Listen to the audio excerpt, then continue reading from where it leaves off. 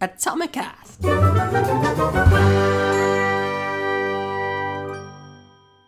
Hello, Atomics, and welcome to Atomicast. This is the podcast exclusively for Atomic members, and in this episode, we're going to be talking to you today about how to not drop your prices when you're on the phone trying to sell to a hot prospect. Let's face it, right? We've all been there. You're on a call to a prospect, and they ask you for your price, and you hesitate, you pause, you fluster, you try and think of every possible excuse in the world to avoid answering the question, but finally you just have to say it. It's £100. And there's a deadly silence, and then out of nowhere, it just comes out of you. You just can't help it. But for you, I can do it for £65. How does that sound? I feel like this one should be a one-man show. That was so good. I'm kind of gutted that I have to come in at this point. But that's what the script says. No, guys, we cannot do that. We cannot drop our prices to get work. We don't want you doing that. You're just doing yourself a disservice. And an injustice. It's an unjust disservice that you're doing to yourself. Thankfully, though, we've got some tips that's going to help you to not drop your prices when you're in that beautiful situation that Peter's just acted out before your very ears. Let's do this. The first is to say the price beforehand. So before you get on the phone call, they already know the price. So they might know roughly what it's going to cost them. So this could be you've said it in an email, or you've got your prices already on your website, or you might do the strategy that we've talked about where you've got your prices in some kind of downloadable brochure, so they've already looked through, and you're only jumping on the phone to actually talk things through. So if you can somehow get the client to know your prices before, that stops all that awkwardness, but it also qualifies people. So if they know that you are way out of their budget, then they're not going to want to jump on the phone with you anyway. Exactly. Perfect. Number 2 is our 5-second pause rule. And by this we mean that moment where you say your price and there's an awkward pause. As human beings, we find that incredibly awkward, and so we feel the need to fill that gap. And you fill that gap by making it less awkward and saying, but for you, I can do it for half price. And we need to avoid that. And you need to realize, to be able to avoid that people need time to think about it. If you just say your price, they need some time to just compute that and think, okay, if I maybe do this, and I can make that work. But you just need them time to let them come up with that decision. So make a pause, say your price, and take a long, deep breath, and you don't say anything else for at least 5 seconds. Can we act it out? Okay. It's not in the script. Okay, go on then. Okay. Ask me how much. So, Pete, how much is it for your services? It's £100.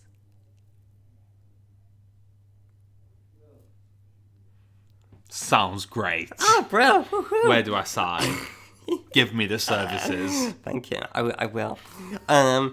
The thing that you want to do, though, you want to have a backup line, okay? If they don't actually say anything for so long and you find it really excruciating, that awkward silence, you need something to follow it up. And what I like to use is the phrase, so for that you get. So you're just reconfirming what you get for that £100. So you would go, so for that you would get X, Y, Z, you get support, you get this, you get that. All for just £100. It's just a no-brainer price because, as I've just told you, X client of mine makes loads of money from doing this, so it's going to be awesome for you too. And I'm really excited about working together with you. Love it. That's how you would end that. Okay, and then the next thing we want to talk about, because this is a really easy way to drop your prices when you don't need to drop them as much, is when you've told them what you can offer them.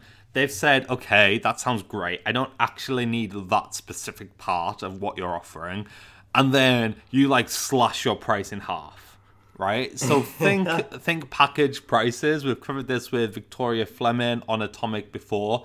If you've got package prices, just because they don't want a specific thing, that doesn't mean the value of that thing comes out fully from that package price. So almost if you have give them a package, you almost need to know what each part of that package is worth as part of the whole package. So say if from that £100, something costs £50, if they were going to buy that at standalone, you need to know, okay, that might be a standalone £50, but if they don't need that, and you've offered it in a package, it actually only affects the package by, say, £35, it might come down, or £25, depending on what else is in the package. You're not just going to give them at half price off the bat. And just having a little bit of prep around that before you jump on the phone can be really helpful so you don't get caught out. Perfect. The next thing is if they can't actually afford it and they say, oh, okay, well, it sounds really great. I would love to work for you. I just can't afford that right now. And they leave that pause. There it is again, the awkward bloody pause. And you just can't help but say, oh, well, for you, I could maybe just help you out and do it for a little bit less. Just till you get yourself up and going. But before you know it, you're locked into that discounted price and you never raise your prices, let's face it. And 5 years later, you're still at that discounted rate. So what you need to do is literally have the ability to say no. Tough, right? They can't afford it. Done, over with, right? You need to move on to the next person. Thank you, next. And the way you can say that in a nice way is say, well, that's a shame. I'm really sorry we can't make it work right now, but maybe in the future. That's a much nicer way to say, well, tough. Maybe even get a future sales call booked in right then and there. Yes, if you are hardcore. Uh-huh. Do you think you can afford this in 12 and a half weeks' time? Maybe I could give you a follow-up call. I've got my calendar right here. Months. Maybe not maybe. Let's do it right now. Oh, yeah. Let's book a follow-up call in a few months. How are you for February? And the last option that we've got for you, now this is just a maybe option, we're going to give you permission to do this, is to not necessarily give them the price on the phone. So if you've been in a sales call and it maybe goes a completely different way to what you were prepared for, and you might need a little bit of time to do some maths or work some things out, it's really easy to quote something on the spot that is actually a lot lower when you actually think when you work it out. Yeah. So what you do in that case is you just say, okay, what I'm going to do is I'm going to go back to the office. I'm going to fire you over a proposal or a discussion document, as Victoria Fleming calls them, and let's get another phone call booked in, and then try to book in that second phone call whilst you're currently on the phone, right? Because the last thing you want to do is give them a price of something that you haven't really thought through or calculated just because you've got them then and there, if it's going to be ridiculously low. Exactly. Okay. All right. Ideally, though, it is always best to seal the deal on the call and book in the next steps there and then. For example, that's great. When are you free? When are you available? Let's book this in right now. Okay, that would be absolutely perfect. That's the easiest, quickest way to get the sale. The longer you leave it, the more you leave it down to emails and proposals, the more opportunity they have to question it and say no or let it drag. We don't want that. So I hope that's helped.